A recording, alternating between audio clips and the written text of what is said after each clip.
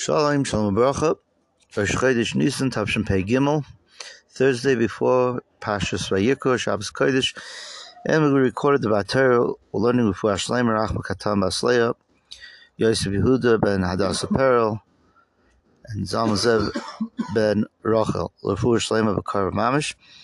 Okay, we have in the Parsha a very interesting and unique pasuk. Like so many mitzvahs commanded to the Torah, in the Torah, there is one that seemingly is ambiguous. Torah tells us in Parak Beis, Pasuk Yud Gimel, Chol karba minchasko melech timloch, l'sashbes melech b'salikecha me'al minchasecha, al kol karbanucha takriv melech. So basically, when you offer a sacrifice in the Beis Hamikdash, a carbon, so you have to season it with salt. So somebody showed me a beautiful word from Shamson Rafal Hirsch, and Baruch Hashem I came across an English interpretation to be able to read it here today. Zocuk Shamson Rafal Hirsch, Chol Karban Minchascha means the parts of the mincha that are given over to the fire, namely the kaimitz and levoina, bemelach timach. One should salt them on all sides, as one salts meat to be cooked in a pot. The Gemara Menachos daf chaf aleph amud aleph. Right, the pasuk says loisashas melech b'salikecha male, yeah. So it adds a loisaseh to the aseh that al kol karbanecha takriv melech. This extends the law to every offering similar to the kaimitz. Anything given over to the fire as an offering is subject to a mitzvah aseh of salting, and according to the Rambam, to a loisaseh as well. This is in Hilchas Asurim Mizbeach Hey Yud Aleph Yud Beis.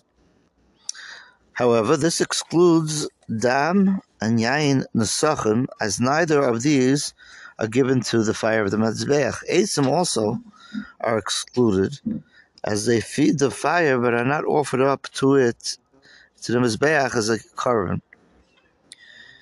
Whether the keteris is excluded, whether the keteris is excluded, since it is not offered on the mizbeach achitzain, this is a matter of controversy.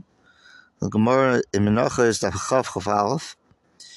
The Kesef Mishnah, Lechem Mishnah, Hilchos Asurim Mizbeach, so on and so forth. Right. The salt used for the carbonos, like the wood, like the eitzim, is taken mishal tzibur, from the communal supply, even if it's for a carbon yachid, for a private carbon.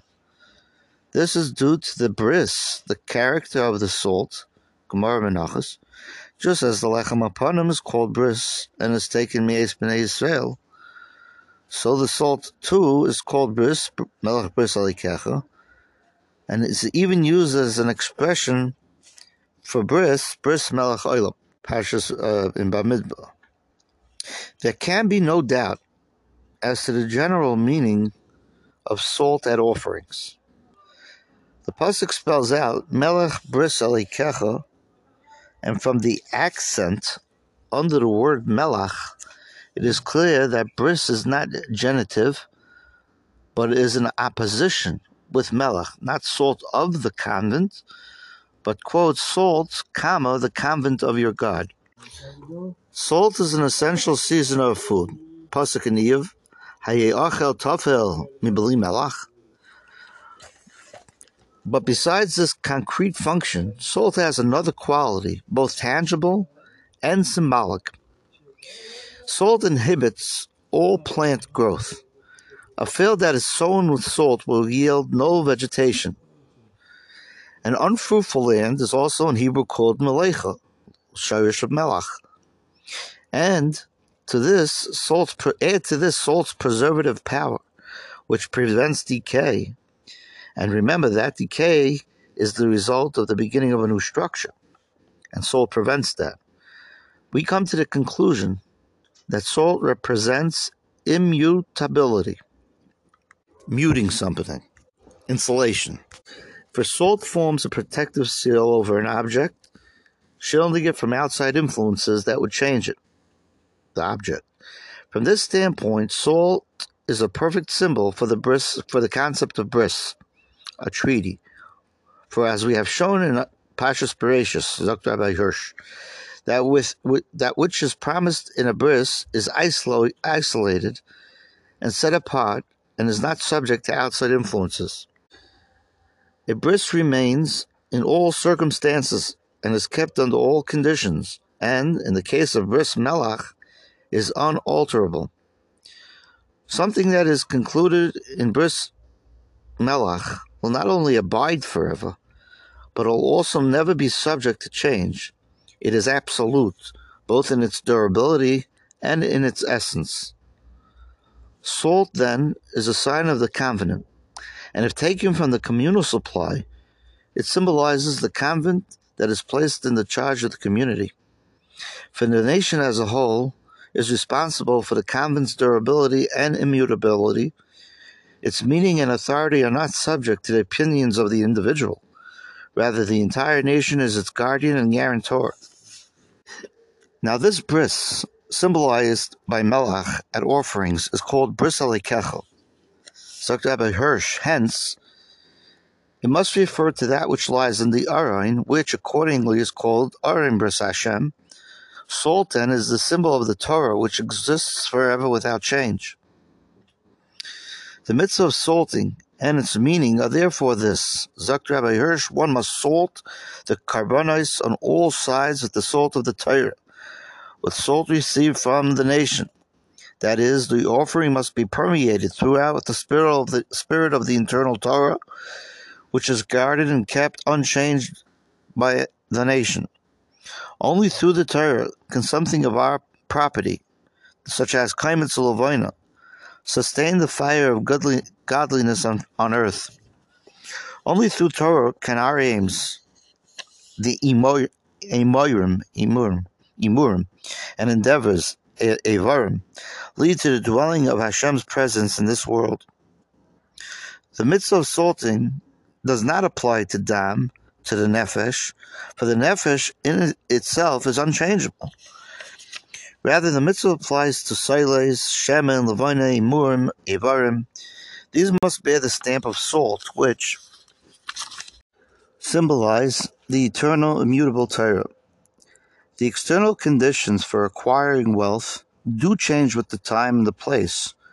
The ways of securing a living and attaining prosperity and material happiness do change.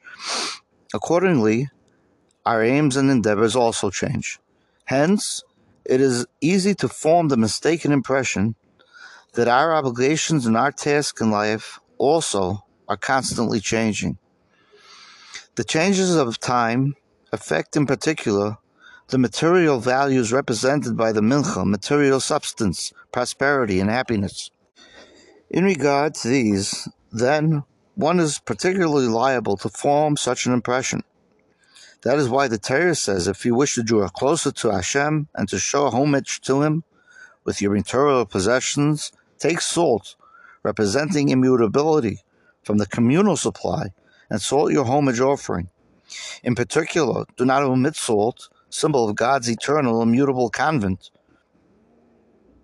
from your homage offering. Moreover, with every offering through which you seek God's closeness, you are to offer salt, symbol of the immutable covenant. In light of the above, we understand why the commandment, the mitzvah of salting, is first stated vis-a-vis mincha, and only afterwards extended to every offering similar to it. The Rambam even rules that salt is ma'akev only in the case of mincha, whereas at the other offerings, salting is a mitzvah but is not a ma'akev. This ruling, however, is not easily reconciled with the Gemara Menachos. The Kesef Mishnah explains that the reason for the Rambam's ruling is that the term bris is stated only in reference to mincha, but this explanation is insufficient, for according to the Rambam, the Loisa say of Loisash bris, melech bris alikecha, applies to all offerings, and it's a tzarechiyah. We noted above that Ketairis is perhaps excluded from the precept of salting, which may be limited to those offerings that are given over to the fire of the Mizbeach HaChitzain. This would fit in well with our conception of the Ketairis and the Mizbeach HaPanimi. The Mizbeach HaChitzain shows us the path leading up to the heights of the Jewish ideal. On that path, there is a need for a special warning, melach, as to the everlastingness and immutability of the Torah. But the Keteris represents this ideal itself. It is the embodiment of pure Ruach Nechayach. It is offered on the Mizbeach HaZav, which faces the Aron HaBris.